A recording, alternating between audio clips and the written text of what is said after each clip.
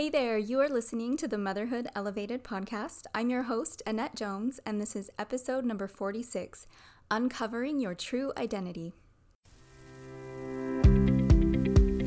You are listening to the Motherhood Elevated podcast for women who want to find clarity of mind, create lasting emotional well-being and confidence, and achieve amazing potential.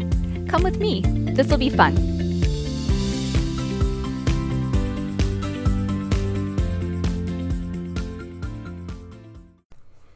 Hey guys, thanks for joining me today. I really am grateful for the time that you take out of your busy day to listen to this podcast. If you're anything like me, you love to multitask as you listen. I think that's why I love podcasts. I can do the dishes or fold laundry or even listen while I'm doing my grocery shopping.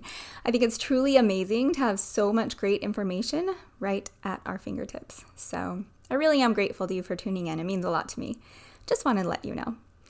And so with that, let's get started with today's episode. Today, we are talking about identity, what it even is, why your identity is important, what part you have in creating your identity, and most importantly, how to live into the identity that is going to lead you to your best self and your highest potential. And this is kind of an extension of what I shared last week about who we really are as God's children and what that means for us in relation to His will and our agency. And so today, we are taking that conversation one step further and talking about how our identity, or the way we see ourselves, affects everything we do in this life, most of the time without us even being aware of it. So if our identity is how we see ourselves, why is that important? Well, the way you see yourself, the beliefs you hold about yourself, influences everything you do. Our identities not only affect what we do day by day, even moment by moment, but they shape who we ultimately become. Our identities determine whether or not we compare ourselves to others, what we base our own self-worth on, whether or not we feel jealous of other people and their successes, how we feel about others' opinions of us. Our identity affects how we handle our own successes or failures, how dependent we are on outside sources for love and approval, how we connect and build relationships with others, and whether or not we feel a sense of belonging. So today we are talking about how living in your true identity as a child of God with immeasurable worth, with a unique personal mission and infinite possibility can not only help you in reaching your eternal potential, but can also change the way you're living your life in little ways every day. So let me ask you this question. Who are you? When you were born, you came to earth with one identity, a child of God. And I can't remember back that far. None of us can remember what it was like to be a baby, right? But if you've been around babies or little children, they don't have all of the insecurities and self-doubt that we have as we get older.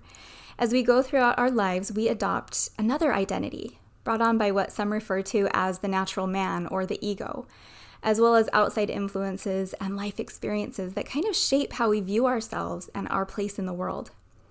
A few years ago, we were up in Utah visiting my dad, not too long after my mom had passed away, and he gave me a box of pictures that she had saved from when I was little.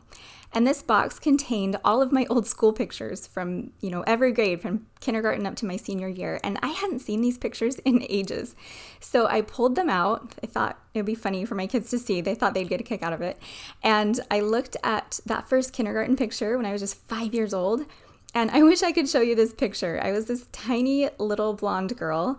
I was always the shortest kid in my class. I still am. And I was wearing this cute little blue jumper that my mom had sewn for me. And my whole face is just beaming. I had the biggest smile. My eyes were lit up. I looked so happy. I don't know if the photographer had said something funny to make me laugh, but I just have this look on my face of pure joy. And as I started, looking through the rest of the pictures, I kind of noticed something. I noticed that each year, there seemed to be a little bit of a change.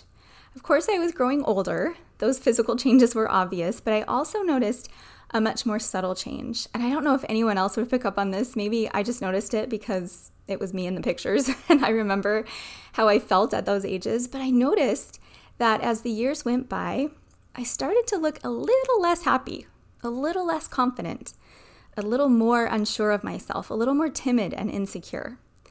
And that made me kind of sad looking at those pictures and seeing that change occur over the years. And I thought, what happened to that little girl who was so happy and confident and trusting and full of light? Now, I had a very happy childhood. I had really wonderful, loving parents and siblings that I adored, really fun grandparents and aunts and uncles and cousins. And of course, we weren't perfect, but I do remember feeling a lot of love. Outside of my family, though, was a different story. I've mentioned this before, but when I was young, we moved a lot. I moved pretty much every single year in elementary and middle school, which was an interesting experience and left me feeling like outside of my family, I just didn't have a place. I didn't really fit in anywhere. And I felt like everyone had known each other, their whole lives, and I was the newcomer, and I just didn't even belong. And if I did happen to make friends, it wasn't long before we moved again, and I was in a completely new place. And I think this was just one factor of many. We all have experiences, right, where we are criticized or maybe made fun of, times when we're left out or someone is just outright mean to us. We've all had people and circumstances in our lives that leave us feeling like we're not enough, or like something is wrong with us, or that no one even likes or notices us, or that we're insignificant and unimportant. And these feelings, these perceptions, they start to affect the way that we see ourselves. And honestly, I believe these feelings are just a part of being human. They come with the territory of our fallen minds in this fallen world. I think they've always been around and that they've affected every human that has ever lived on the earth in some way. Emotions are universal. Everyone knows what shame feels like. Everyone knows what it's like to feel discouraged or left out or overlooked or jealous or unimportant or not enough or like a failure. The emotions are the same. They're just triggered by different circumstances because we all have different life experiences. I think the fact that they are universal is also evidence that we have an adversary, the devil, right, who offers us these kinds of thoughts and feelings in an effort to throw us off and make us ineffective. He has been around a long time, and he knows that these tactics like distraction, discouragement, apathy, even anxiety and depression, they can keep us from doing good and making progress. And he is so subtle and sneaky about it. We often don't even realize what's happening. And I think he also knows that one of the fastest ways to get us into these feelings that just shut us down is to offer us false ideas about our identities, about who we are, about what God thinks about us and how he feels about us, and what we are really capable of. He knows that if he can get us to forget our true selves, if he can get us to focus on our weaknesses and failings rather than our divine natures and spiritual gifts, he can derail us and keep us from living into our true potential as children of God. And this is a challenge that has plagued humans from the beginning, right? We have all kinds of stories in the scriptures about people who gave into this, who forgot who they really were, who acted from feelings of shame or pride or jealousy or discouragement, and had to deal with some pretty grave consequences because of it. So this identity problem is nothing new to us humans, but we are not living in the same world as Adam and Eve or Moses or Nephi or even the pioneers. We are not living in the same world that I grew up in. The time we are living in today has its own set of unique challenges. M. Catherine Thomas, who was a BYU professor and is one of my favorite authors, said this: "Many of our emotional and spiritual problems begin in the mind. One of the reasons we have these problems is that we live in a culture that is speedy and noisy, and in its own way supports emotional dysfunction. Electronics, for example, shape our lives, and we do not understand the effects of these conditions on our mind. Many of us can't sustain our attention as generations before us could. Thus, we find ourselves being inhibited in allowing transformative truths to distill into our being and do their healing work there because our minds are so scattered." So, as if being a mortal with a human brain and human emotions, along with an adversary who is trying to derail our progress isn't enough, we also live in a world that is very loud, very busy, and very distracting. And over time, without really being aware of it, we can start to lose our identities. I love the phrase that we are spiritual beings having an earthly experience. We are, in reality, spirit children of God. We talked about this last week, right? That we are the literal offspring of God. And our potential is to eventually live the life that he lives as an exalted being. His goal is to help us back to Him, not just so that we can be with Him, but so that we can be like Him. And this is amazing, right? To think of what that really means to be a child of God, to literally have the divine DNA of our heavenly parents within us. Think about the last time you saw a newborn baby. How did you feel as you looked at that sweet, innocent little soul straight from heaven? One of my daughters is just finishing up her last semester of nursing school, and she has the opportunity right now to be assisting as a nurse in the NICU. And I was talking with her about it, and she said the absolute highlight is when she gets to just sit and hold those tiny babies. They're just so tiny and perfect and so very lovable, right? As babies, we come to earth with pure survival instincts. We need food, we need diaper changes, we need protection, we need connection. Pretty simple, right? But as we get older, we become more aware of ourselves, of other people, of things in our environment, and we start to make connections. We start to form ideas and rules about the world and people in it and how everything works together.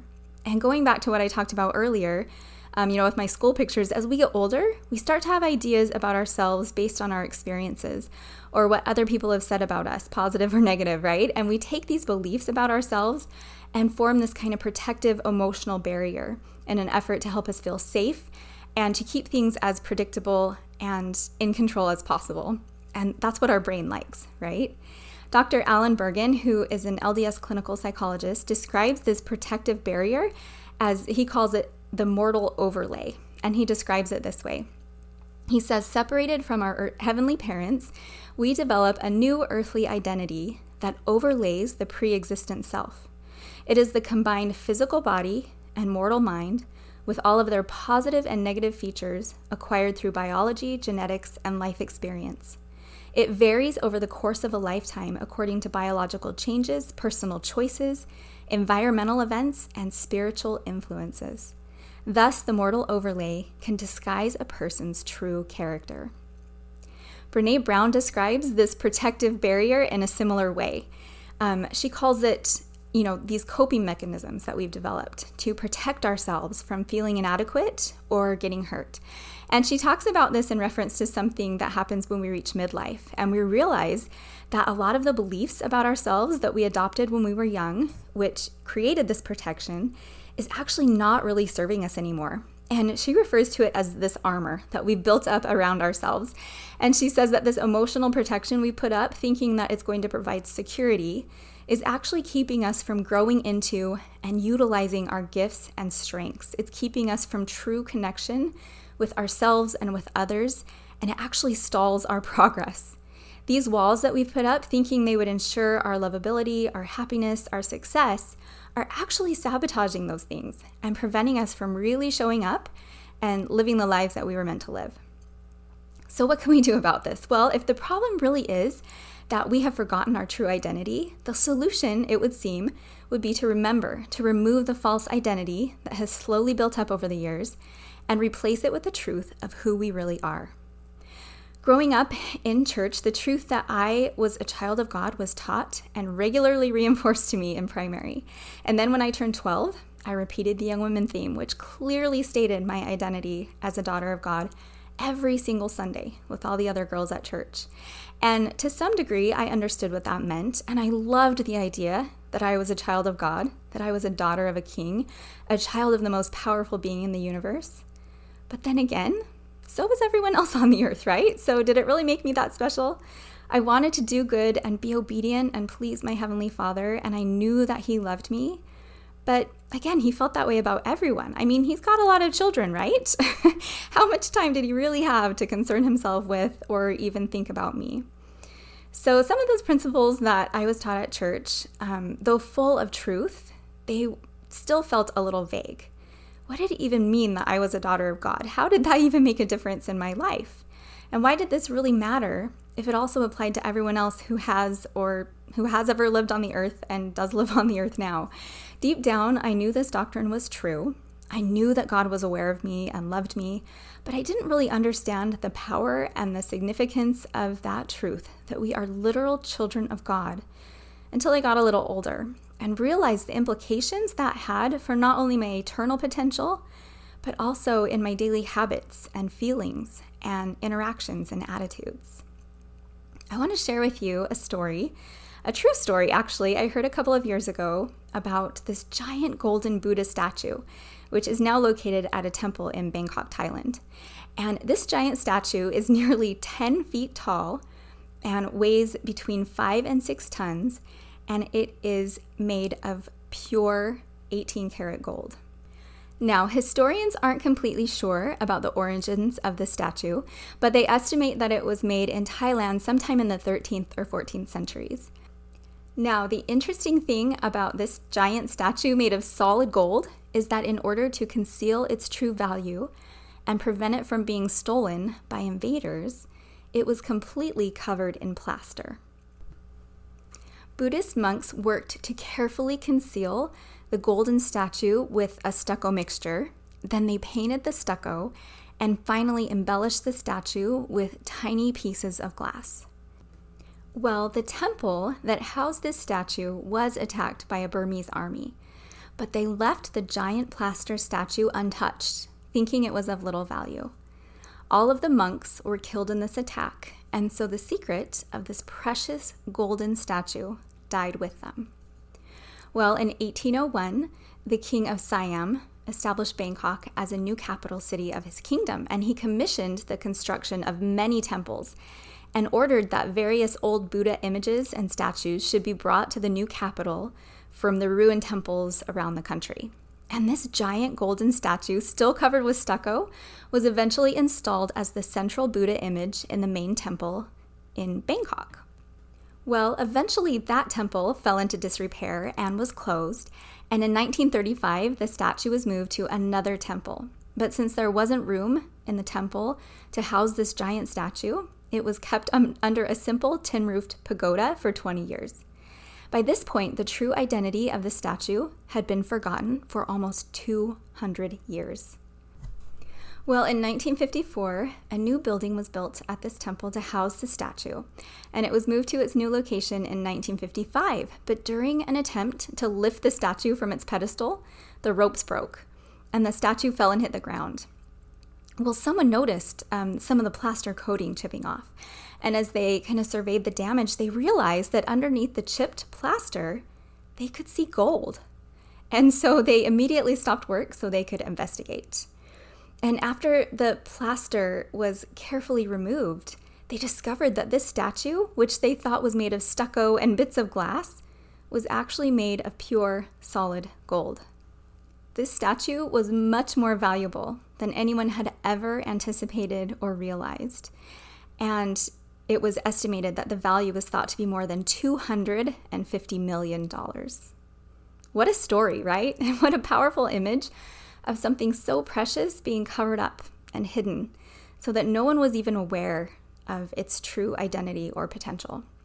I think the account of the golden statue is the perfect visual for the concept I mentioned earlier about our true selves, our true identities as children of God being covered up or hidden by a layer of false identity, made up of all of the limiting beliefs and ideas about ourselves that we've collected and acquired throughout our lives. So what can we do about this? How do we, like those who chipped away at the plaster and discovered this historical statue of enormous value, how do we start to chip away at our own false identity that's keeping us from being who we really are and step into our true identities as children of God? The implications of this are actually huge. Think about it. How would you be different if you spent more time living in your true identity rather from the restrictive, limiting beliefs of your false identity? What would you think? How would you feel? What would you do? Who would you be? I will tell you in my own life that as I have worked to gradually chip away at the distorted thoughts and beliefs that were keeping me from living in alignment with my divine nature as a child of God, I experienced some really remarkable shifts and transformations. Instead of feeling insecure and worried about what people thought of me, I now feel confident in who I am, regardless of others' opinions. Instead of looking to outside sources for approval, I can find unconditional love and value and acceptance inside of myself and in the eyes of God. Instead of feeling left out, I have developed a deep sense of belonging that doesn't change with my circumstances.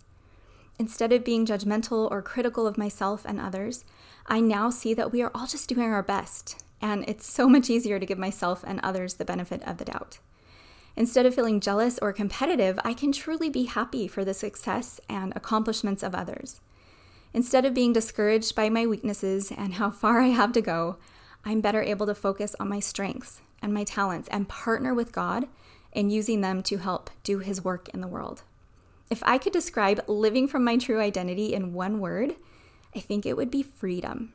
Freedom to decide intentionally how I want to think about myself and the people and circumstances in my life. Having this perspective helps me more clearly see the choice I have to think and feel from either my false plaster-like layer of identity shaped by the world, or from my true authentic identity as a daughter of heavenly parents. Of course, there's going to be a difference. There's a difference in how I handle the big trials in my life as well as the small, everyday challenges, frustrations, and annoyances. Your identity, the way you think and feel about yourself, makes a difference. So what's the best way to understand who you are and live in your true identity more often? Well, there's lots of suggestions out there, but for me, the most powerful and effective way to do this is to personally spend time with God. Bruce R. McConkie spoke about how we can better come to know and understand the nature and characteristics of God when he said, God is known only by revelation. He cannot be discovered in the laboratory or by viewing all immensity throughout giant telescopes or by cataloging all the laws of nature that do or have existed. A knowledge of His powers and the laws of nature which He has ordained does not reveal His personality and attributes to men in the true gospel sense.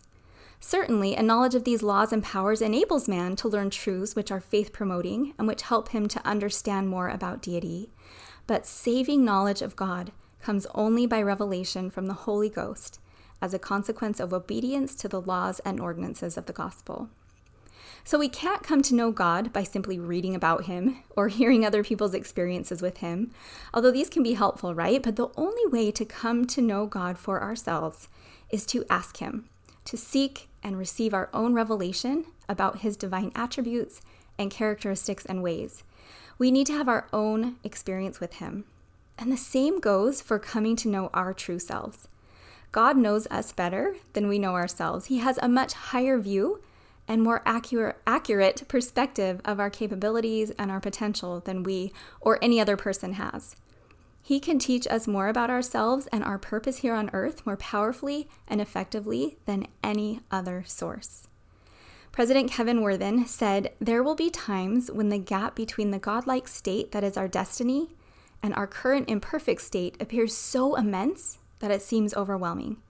At times, we may find ourselves surrounded by constant reminders that we are falling short. In those moments when you wonder if you can make it, when the challenges seem too much, I urge you to turn to God. More specifically, I plead with you to find a time and a place when you can, in all honesty, ask God what He really thinks of you. Don't assume anything. Don't assume you are worthless, that He is displeased with you, or that He has given up on you. Ask instead, with real intent, the simple questions. Father, what do you think of me? Who am I to you? He says, I am confident that if you are open, you will be pleasantly surprised by the answers. So this concept always makes me think of the book You Are Special by Max Lucado. It's one of my very favorites. If you haven't read it, you need to go out and get it. But it's a children's book about this town of little wooden people who go around all day judging each other using stickers. The beautiful, talented ones get star stickers, and the not so beautiful, awkward ones get dots.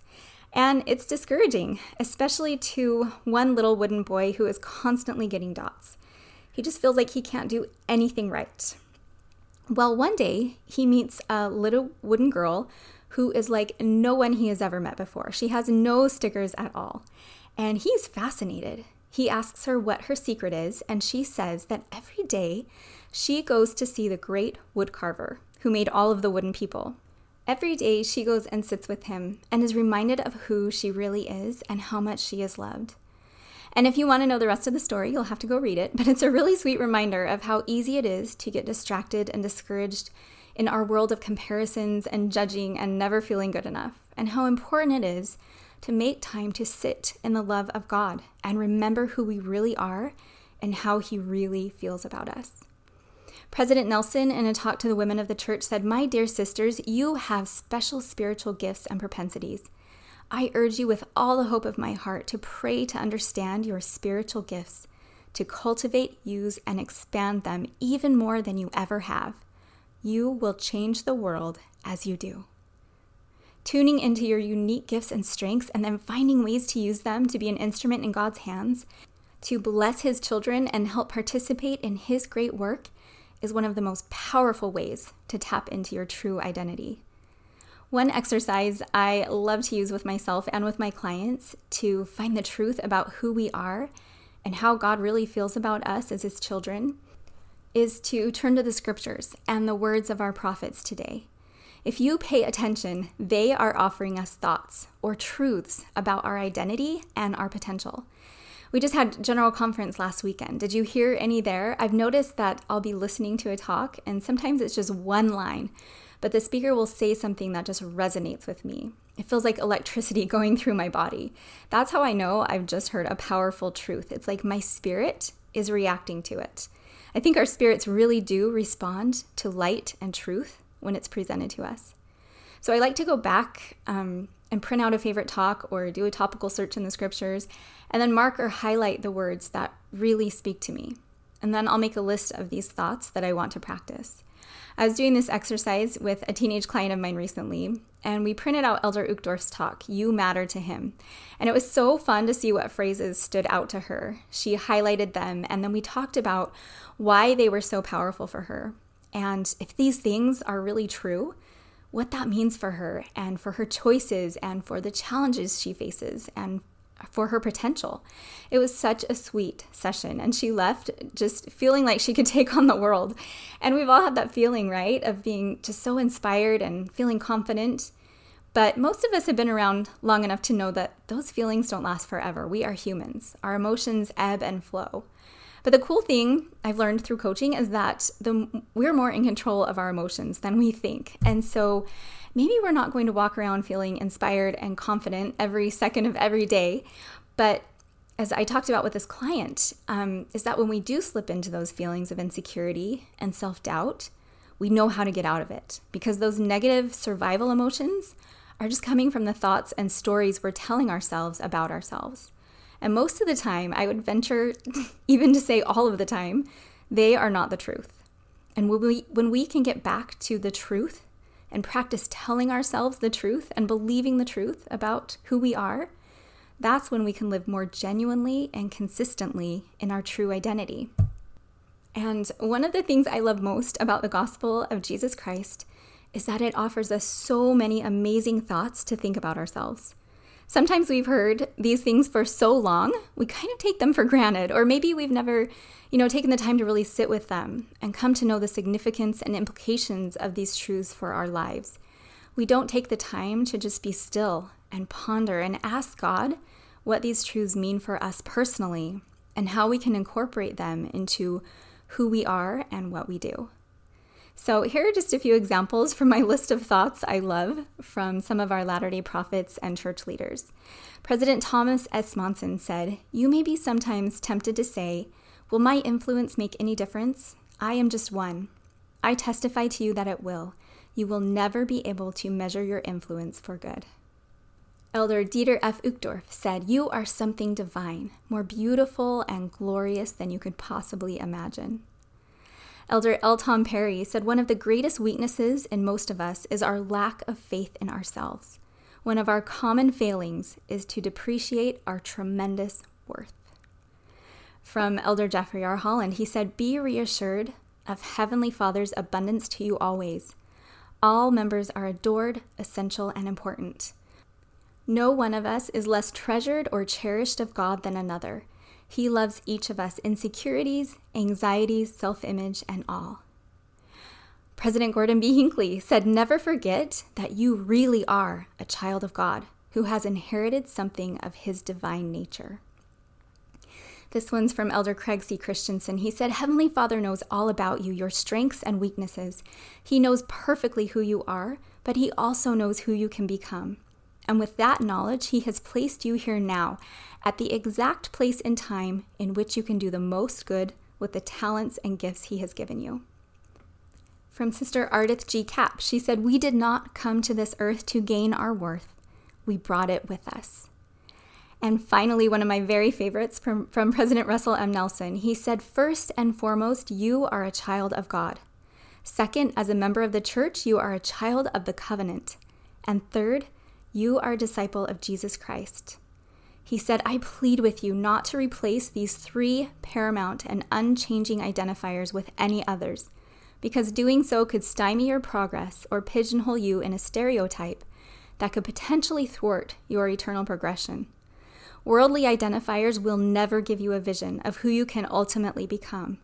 They will never affirm your divine DNA or your unlimited divine potential." So again, find thoughts and truths that resonate with your soul, but don't just read them. Don't just write them down. Sit with them. Ask God to reaffirm them to you and show you how they pertain to you personally. Meditate on them, pray about them, and find evidence for them in your life. Consistently doing this work has changed how I see and feel about myself and how I see and feel about others. And of course, I am not perfect at it. I still have those moments of fear or anxiety, scarcity, self-doubt. I don't think those feelings are ever truly eradicated in this lifetime due to the fact that we still have our human brain resisting and opposing change and growth, along with an adversary who never really rests, who is intent on bringing us down with discouragement and despair. But those moments have become much fewer and far between, and I am able to get out of them much more quickly than I used to. They don't paralyze me like they did before. I know exactly what to do and how to handle them when they come up. And I have seen this happen for my clients too. When you really learn how to apply it to your own personal life and circumstances, this work produces amazing results. So I encourage you, make time for it. I know your life is busy. I know you've got a lot on your plate. I know you feel like you'll have more time later or, when something changes, but guess what? You're always going to be busy. You're always going to have a lot on your plate. Making the time to take care of yourself mentally and emotionally and spiritually will never be convenient, but it is so important. It changes you. It helps you come to your life with a new mindset and a new perspective. And so even if nothing else in your life is different, you are different. The way you show up in your relationships and your goals and your challenges will be different. Doing this work in one area of your life will have a positive effect on all the other areas too. I've seen it over and over again. Okay, I'm going to leave you with one last quote. I love my quotes. And then I'll let you go. This one is from Sister Sherry Dew, and it's one of my favorites. She said, "The Lord knows who we are, where we are, what our mission is, and what we need in order to accomplish our mission. Not only has He known us for a long, long time, He has loved us for a long, long time. We are here now because we are supposed to be here now. No one else can have the influence or do the good that we were prepared and foreordained to have and do. No one else can fulfill our individual missions."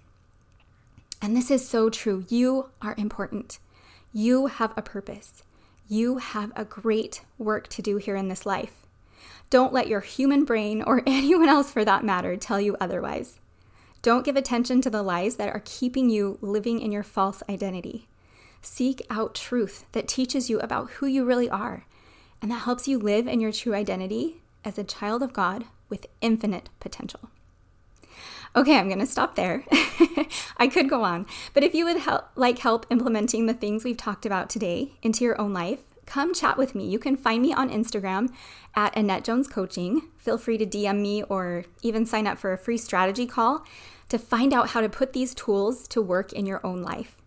And if you're interested, I have a free guide with all kinds of prompts and questions to help you tap into your real identity, remind you of who you really are and what you are here to do, and really get some perspective on your purpose here on this earth. It's fun, it's free, and you can download it on my website at AnnetteJonesLifeCoaching.com. All right, I'm signing off for now. I hope you have a great week, and I will be back to chat with you again soon. If you like what you hear on this podcast and would like to learn more, I invite you to go to my website at AnnetteJonesLifeCoaching.com. There you can sign up for a free mini session where I'll help you see how the tools I teach on this podcast can be applied directly to your own personal challenges. You can also find information on classes I teach and get on my email list for a weekly dose of inspiration straight to your inbox. Again, that's AnnetteJonesLifeCoaching.com. I'll see you there.